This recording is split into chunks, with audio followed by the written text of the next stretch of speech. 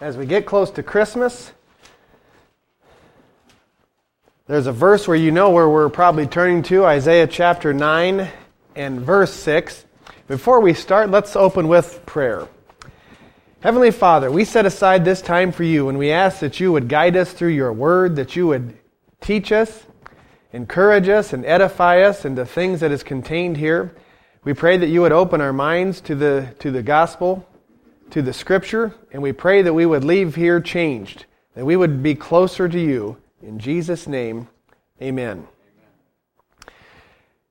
If I had to put a bet on it, I would probably put a couple dollars on the following, that probably in all of the homes that are represented here, at all of our houses, that there's probably a Christmas card that will arrive at your place, if it hasn't already, with this verse of Scripture on it, that always comes out around Christmas, as it should. Isaiah chapter 9 and verse 6. It says, "For unto us a child is born, unto us a son is given, and the government shall be upon his shoulder. And his name shall be called Wonderful, Counselor, the Mighty God, the Everlasting Father, the Prince of Peace." Now, when everyone hears that, and if we just read that verse, and if 10 seconds later I were to ask you the impressions, the images, the thoughts that verse brings to your mind, almost everyone's would all be in the same category of, it's announcing the birth of what we know today as Jesus. It's announcing the birth of the Savior. Specifically, it's announcing the birth of a child. But there's a lot more in just that verse. That verse was talking about words like government, counselor, mighty God, Prince of Peace. All of those things are associated with an adult version of humanity. And yet, we're here to celebrate Christmas in our Christian culture. So we celebrate the birth, the first time Jesus in flesh and blood came into our existence. And this is clearly talking about it. For unto us a child is born, a son is given. But there's also a lot of language there talking about some grown-up things. Adult, societal, cultural, nation-building type language. Let's set that aside for a second. Before we even get to that, look at that first sentence. For unto us a child is born, comma, unto us a son is given. Now the Bible speaks like this all the time. Keep your finger right there. Turn with me to Proverbs chapter 6. Proverbs chapter 6. The topic is not what we're looking at, but the language. Just to show you how the Bible uses language in such a way that you can fall asleep intellectually if you're not careful. Proverbs chapter 6, and look at verse 2. "Thou art snared with the words of thy mouth, thou art taken with the words of thy mouth." That verse is using the same phrase twice, the words of thy mouth. And it associates it with you being snared and being taken, both with the same idea, the words of thy mouth. Look at the next verse. "Do this now, my son, and deliver thyself when thou art come into the hand of thy friend.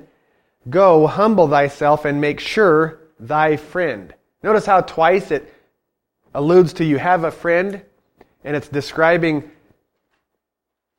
two different or two similar ways of approaching your friend. Verse 4, "Give not sleep to thine eyes, nor slumber to thine eyelids." See how the language, it's a Hebrew way, almost of poetry. "Give not sleep to your eyes, nor slumber to your eyelids." It sounds like that it's always just saying the same thing, it's just repeating it. It's just a way of kind of sounding nice. And because of that, when you get to a place like Isaiah chapter 9, and it says, "Unto us a child is born, unto us a son is given," you can think that it's just repeating the same exact thing. But the more you understand your Bible, and the more, shall we say, adjusted you get to an expectation that there should be more in the Scripture, you maybe start to think, maybe there's more information here. For unto us a child is born. What's that referring to?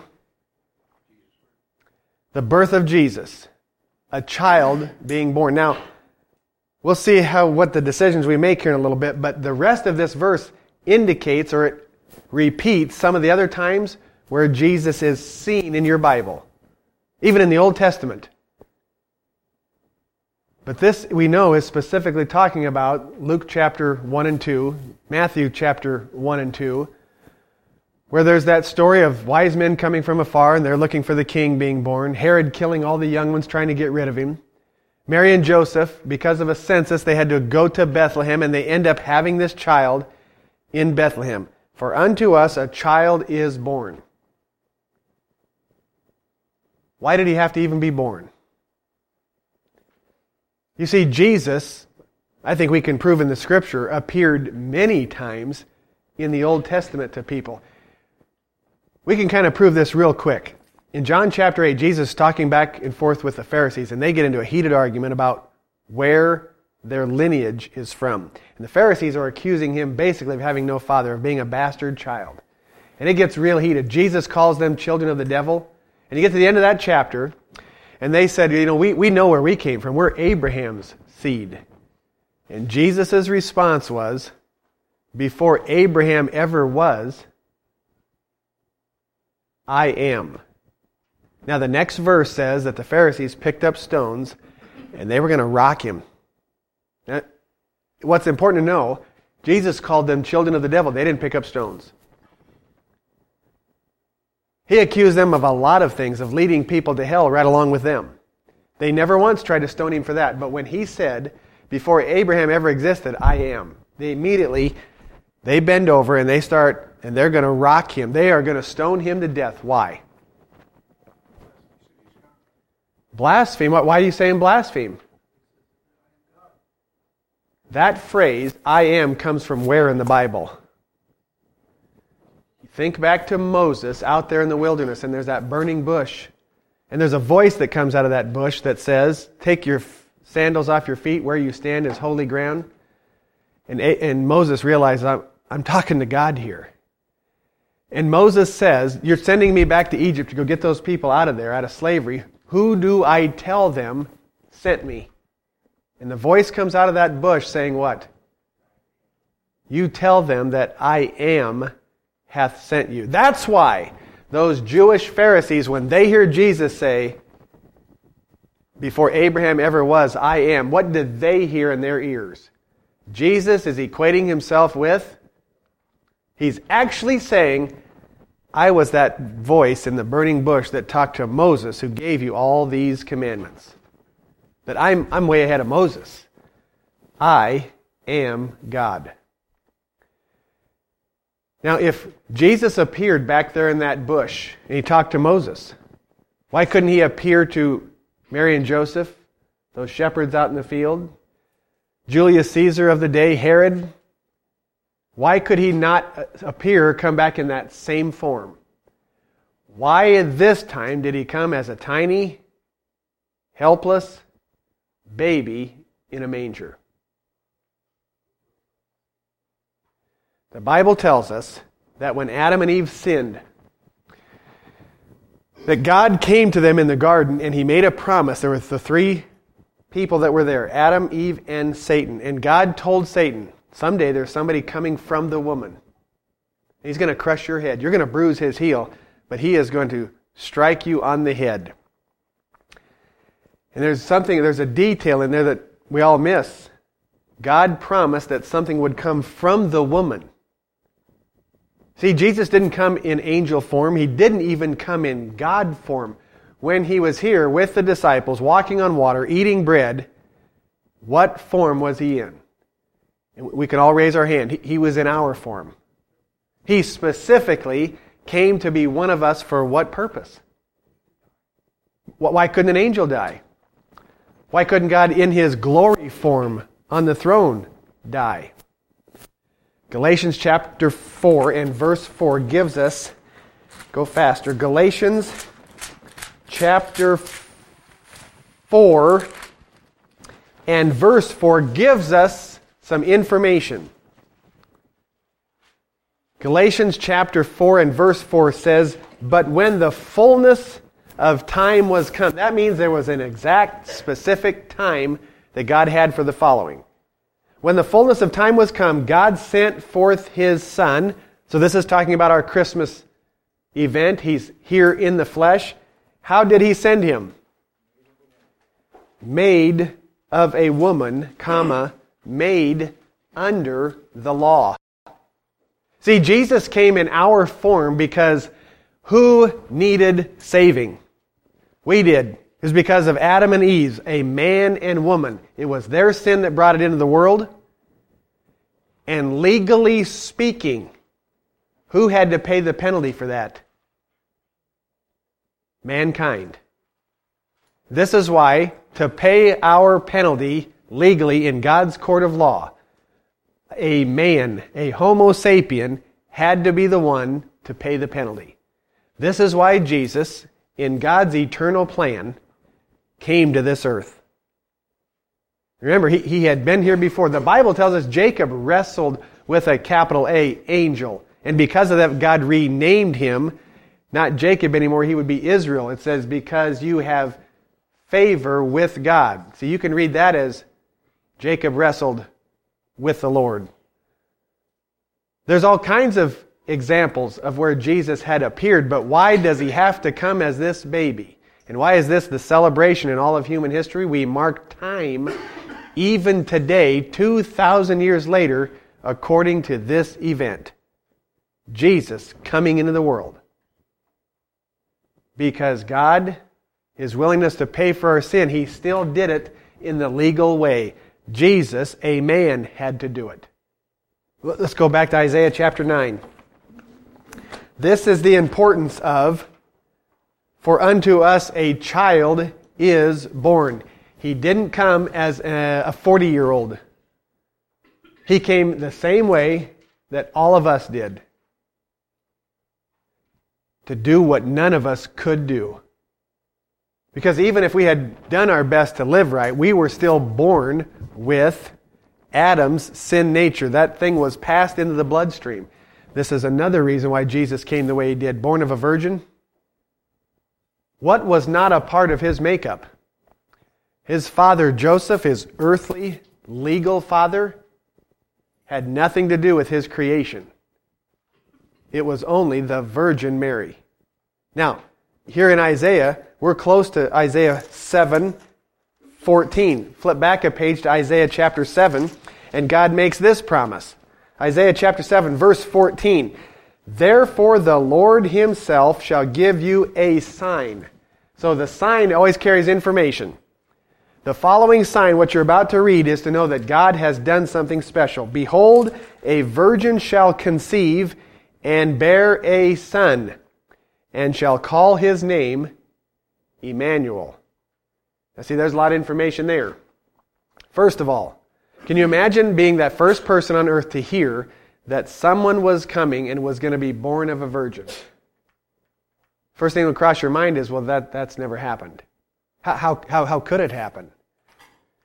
And those answers weren't necessarily given to Isaiah, but the promise was given that a virgin, for the first time, would bring forth a person into the world. Now, this promise is contained where we've already mentioned, Genesis chapter 3, verse 15. When God tells Eve that tells Satan that the seed of the woman is coming to crush you. See, time out. I took biology as a sophomore in high school. And I further learned, trying to gain Jennifer's favor, working for her dad on a hog farm, that reproduction takes a male and a female. And out of those two, the male has the seed. The woman incubates. When God told Satan the seed of the woman is... That doesn't even make biological sense. But what is contained in there? The hint of, the picture of, the promise of the virgin birth. That's the only time the seed of the woman even makes sense. Is if she's all alone, except with her and God. That's what that angel told Mary, that the thing that's growing inside of you is of the Lord. The seed of the woman. You see, one thing I always want to point out is how consistent the Bible is. from the beginning. When God talks and says the seed of the woman, He didn't misspeak. He was trying to communicate information that if you pick it apart and tear it apart, the whole story's in there. The seed of the woman.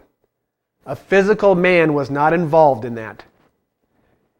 And Isaiah chapter 7 tells us, gives us a little more information that, well, a virgin is going to give birth someday. And what's at the end of Isaiah chapter 7, verse 14? What would they call him? Emmanuel, which means what? That's what the angel tells Mary. When this boy is born, you make sure his name is going to be Jesus. He will be called Emmanuel. And what that means in that original language is God with us. See that word, the end of that word, El, Emmanuel. Think with me through the Bible.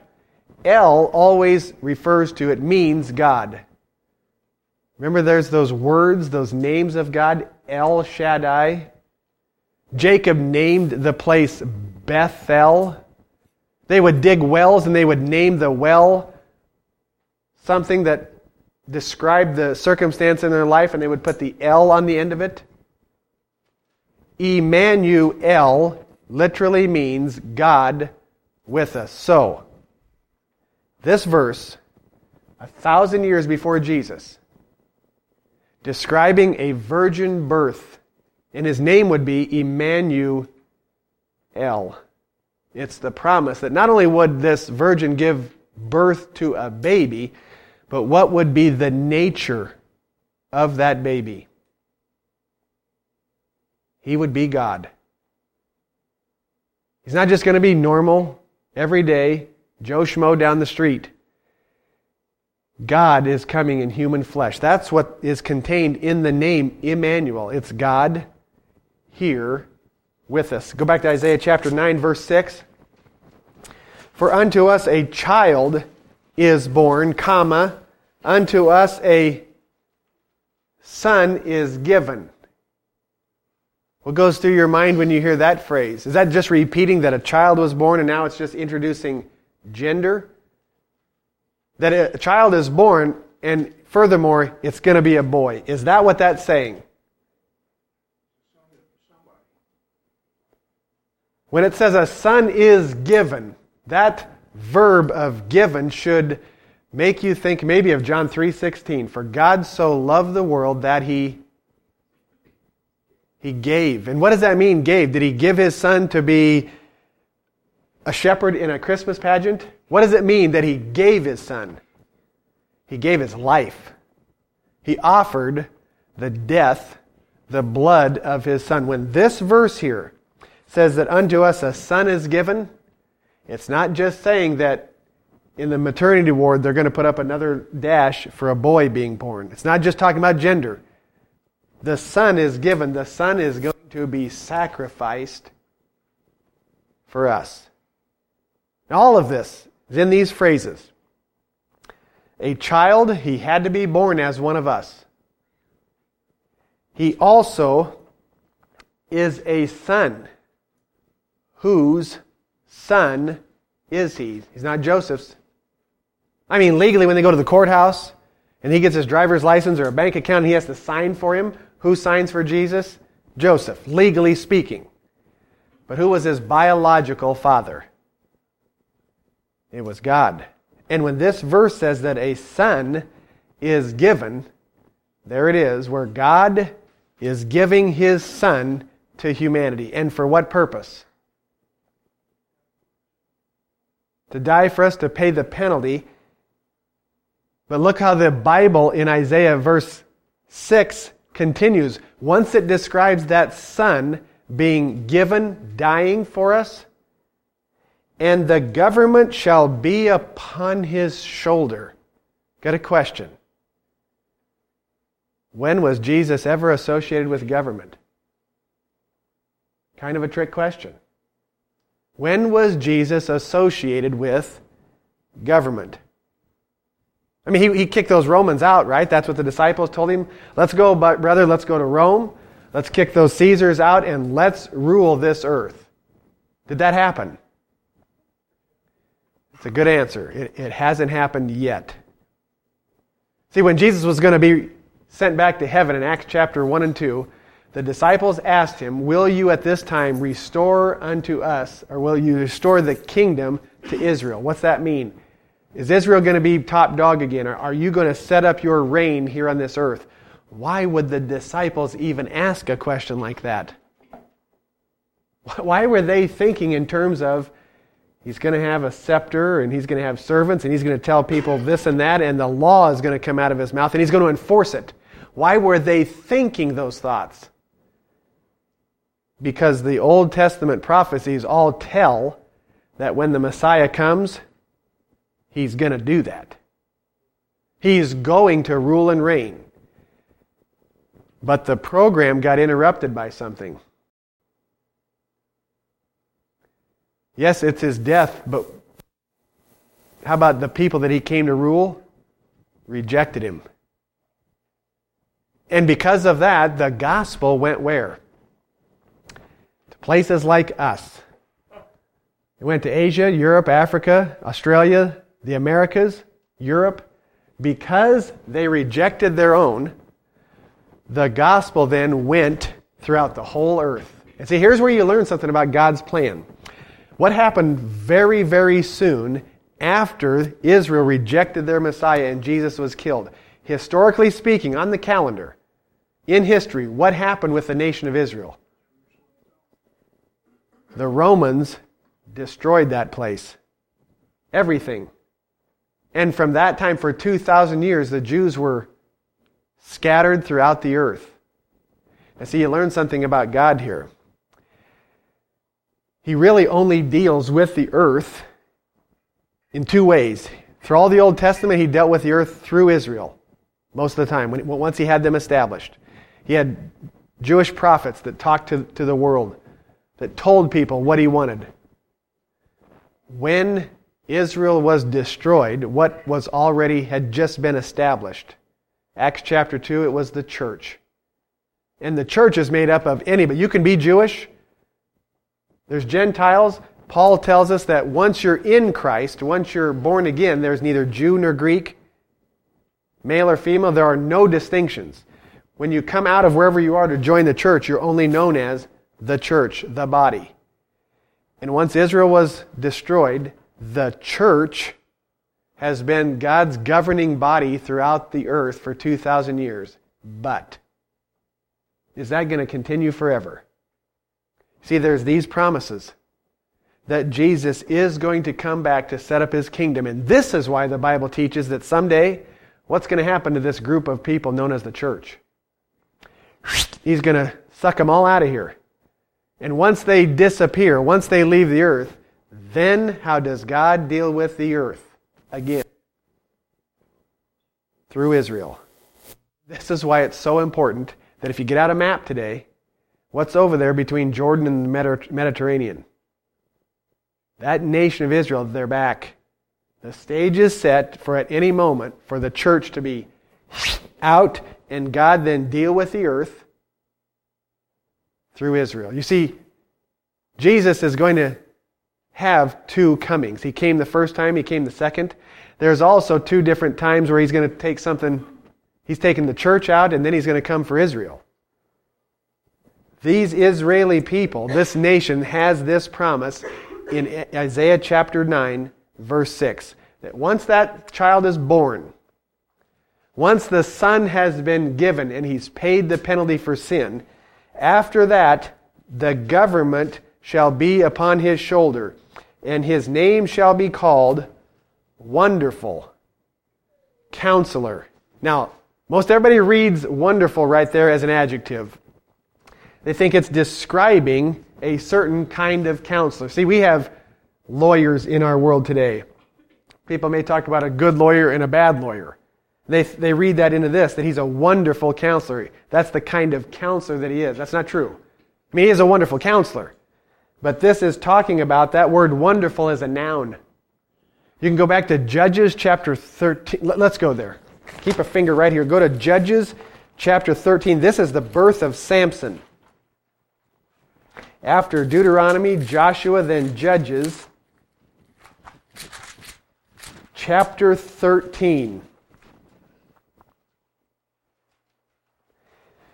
Judges chapter 13 is very interesting. Samson's parents are visited by an angel of the Lord. This angel first appears to the woman, to the wife, and tells her, you're going to have a son. And he gives her some things not to do with that son. Don't cut his hair. Don't let him have strong drink. He's going to be a Nazirite, and God will use him. Well, she runs home to her husband and says, you can't imagine what just happened to me out in the field. An angel came and talked, and the husband praised the Lord, send that guy back, whoever he was, send him back so I can meet him. In verse 9, and God hearkened to the voice of Manoah, the man, and the angel of God came again unto the woman as she sat in the field. But Manoah, her husband, was not with her. And the woman made haste and ran and showed her husband and said unto him, Behold, the man hath appeared unto me that came unto me the other day. And Manoah arose and went after his wife and came to the man and said unto him, Art thou the man that spakest unto the woman? And he said,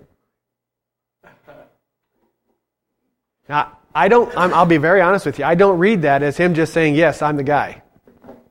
When he says, I am, God has recorded His Bible specifically enough that the same two words, I am, that caused the Jews to want to stone him, in my opinion, are the same two words that are identifying this angel as Jesus.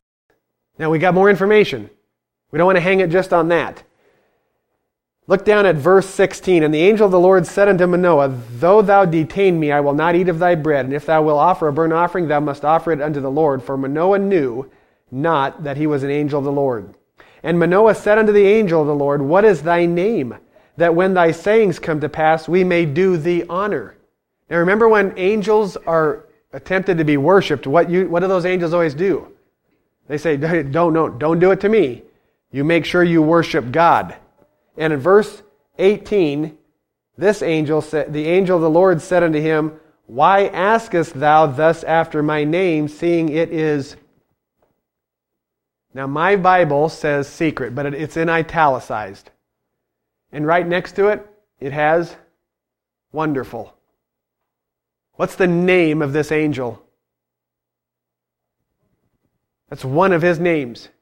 What did we just read in Isaiah chapter 9, verse 6? He shall be called Wonderful, Counselor, This angel is associated with the I am statement. His name is Wonderful. And let's keep reading verse 19. So Manoah took a kid with a meat offering and offered it upon a rock unto the Lord. And the angel did what? Now the Holy Spirit just puts it in an adverb form. He did wondrously. And Manoah and his wife looked on. For it came to pass when the flame went up toward heaven from off the altar that the angel of the Lord ascended in the flame of the altar. And Manoah and his wife looked on it and fell on their faces to the ground. Why were they scared? Because the next verse, But the angel of the Lord did no more appear, and Manoah to his wife, and Manoah knew that he was an angel of the Lord. And Manoah said unto his wife, We shall surely die, because we have seen who? See, even they, after it's over, realize, come to the conclusion, I think we just encountered God. And I think they're right. This was a time, one of many, where Jesus comes to appear to people. And of course, at this time, He is not known as Jesus, because Jesus, or Emmanuel, is for what event? For His birth. When He gets His kidneys, and His heart, and His lungs, and His blood vessels, and His brain. When He becomes a man. When He gets His flesh and blood body, that's when His name is signified by Jesus. And Emmanuel, it's God with us, among mankind. See, those names are very important.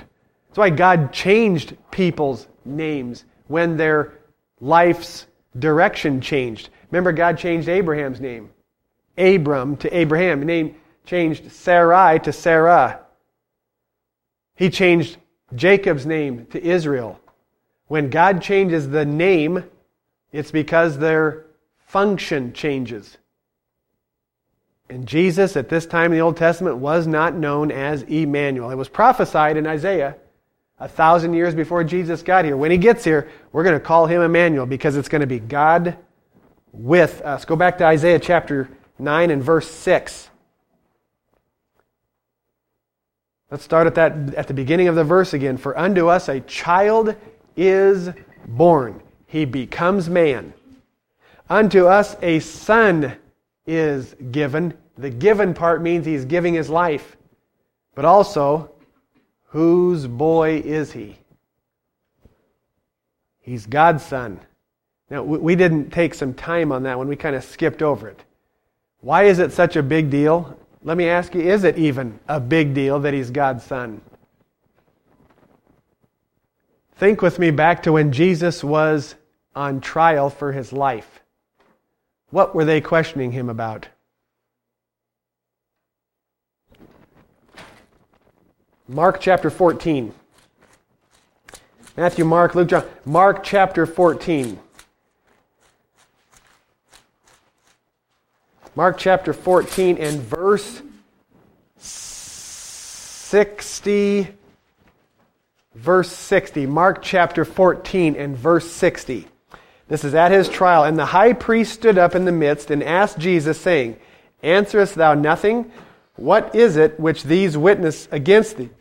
These people are coming in, they're paid witnesses, they're trying to lie against him. But he held his peace and answered nothing. Again the high priest asked him and said unto him, Art thou the Christ, the Son of the Blessed? What's the high priest asking? Are you God's son? Now there's something to learn in what that high priest just asked. He asked two different things. Are you the Christ? And are you God's son?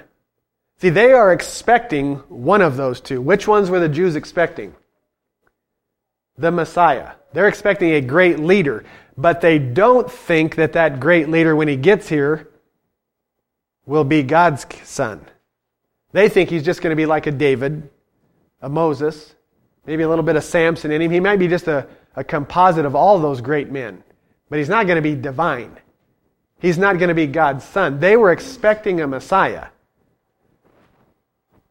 But the idea that he would be God's son, that's what got to them. That's why John chapter 8, when Jesus says, I am, and identifies as the God voice talking out of that burning bush, that's what they couldn't abide. They had to kill him when he said that, they thought. Verse 62, And Jesus said, you see, if you're sensitive from beginning to end, your Bible will always reveal itself. The roadmap. Jesus again says, I am. It's not the first time he's ever said that, is it? It's not even the second time he's ever said that. It's not even the third time he's ever said that. I am. And you shall see the Son of Man sitting on the right hand of power and coming in the clouds of heaven. Now he identifies himself there as the Son of Man because a man had to be the one to pay the penalty. But this is the part of the celebration of Christmas. It's that dual nature. He is both. He is one of us, and at the same time he's God's Son. That's why Christmas is so special. What happened in Bethlehem, in that manger, when the God, the creator of the universe, he's the one that created the hill that the manger was resting on. He created the tree that the cross was made out of. He came to be one of us, and yet he was God's Son. And this is what Jesus is put on trial for. Are you God's Son? This is why the Jews, in verse 63, Then the high priest rent his clothes and said, What need we of any further witnesses? You have heard the blasphemy. What think ye? And they all condemned him to be guilty of death. In the end, they put him to death for claiming to be God's Son. Now there's a ton of Christians. There's a ton of people that attend church that think, well, Jesus never even claimed to be God's Son. Yes, he did. All the time, in 100 different ways. All the time. Do you remember what happened after he's hanging on that cross for 6 hours? 3 hours of darkness in the middle of day, the place goes dark. There's a great earthquake and the rocks start to rent and come apart. And the graves are opened up and people come out of the graves and go into Jerusalem. What did the soldier, the centurion, watching the cross, what did he say after those events? Surely this was the Son of God. He had on his mind, these guys are condemning this guy. Some people think he's God's son. He said he was. They put him to death for lying about, saying he's God's son. And when he saw all the miracles take place surrounding his death, what conclusion did he come to? He started shaking. And he realized, I just oversaw the death of God's son. It was all about whether or not he was God's son. Then you follow this through the end of your Bible, when Peter and the disciples in the book of Acts are preaching to different people. What do they say about Jesus? They talk about, you people, the ones that we're here in front of, we have to answer to these authorities, you killed the Holy One, the Just One. Was David, Moses, Abraham, were they the Holy One? You only get that if you're God's son. See, those disciples kept preaching to those rulers, those magistrates, that you got blood on your hands and you killed God's son. That was their message. That the Messiah that has come, you guys missed it. He fulfilled all these promises, and the big one that you missed was that he was God's son. And there's news, he's coming back. That's what they kept telling him. So back to Isaiah chapter 9 and verse 6. For unto us a child is born, unto us a son, God's son, is given, and the government shall be on his shoulder. Now see, that part really throws a lot of Christians. They just think their mind switches to poetry, nice verbiage, government, but they don't associate Jesus with being a governmental figure. If we had a game of trivia, or let's say an interview man on the street, and people were to ask the question, who's your favorite government figure of all time? How many people would say Jesus? 0. Unless they ask some of us, maybe. Nobody associates Jesus with a government figure. At least, well, not yet. The world will. And they're kind of going to be forced to. The Bible says that every knee will bow, every tongue will confess. And some of that's not going to be voluntary. Some of that will be involuntary servitude. Because he will come back, as this verse says. It's the same thing the angel told Mary. Gabriel came to Mary and said, he is the Son of the Highest. And he will sit on the throne of his father David forever. Notice the other language here. The mighty God, the everlasting Father. That doesn't seem to make sense. How could this person being born be a father? Well, the actual translation is really the eternal one. But let's take it for as it's translated. The everlasting Father. Who did Jesus say he was equal to? He told everybody, I and my Father we're one, we're the same. That's the Trinity part that's hard for us to understand. But he and the Father are one. Then the Prince of Peace. I mean, you think about the language. Take God at his word. Who can be a prince? Who are the only people in Roman times, English times, English kings? Who did you have to be a son of to be a prince of England? You had to be the son of a king. This language identifying this person, the Messiah, as the Prince of Peace, he has to be God's son. Princes are always destined for what role? To be in kingship, to be sitting on that throne, to be wearing the crown. to have the scepter in their hand, to everybody answering to them. This is the future. This is the destiny of our Lord Jesus. Now, verse 7, I can tell you, I used to read this, and I didn't want to read this. Being a conservative American Christian in this world, I don't like when the government increases. I'm a small government guy. See, my worldview is shaped by the biblical understanding that what do we know about the nature of man? Ever since the Garden of Eden, we're sinful. And because of that, you can't 100%, you cannot inherently trust mankind, even if it's George Washington, Thomas Jefferson, John Adams, even that you might be a great person, we still can't trust you with all power. Why? You have a sin nature. So because of that, we have to have small government. We can't let one person have too much power. But why does this thing then talk about Jesus as the increase of His government and peace? There shall be no end. Should we be against that? Why are we okay with the increase of Jesus' government knowing no end? Because He's perfect.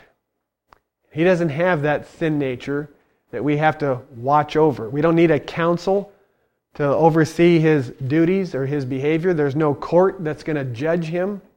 He will be a dictator. Why? Well, He's God's Son. He's in charge. And He's not asking for permission. This is why the increase of His government, the reach of His government is going to increase on a daily basis. Every day He's going to be in charge of more and more and more. But it includes with that peace. The more that Jesus rules and reigns, what also increases? Peace. Upon the throne of David and upon His kingdom to order it. And it makes you think, what's He going to do to order it? He's going to do speed limits?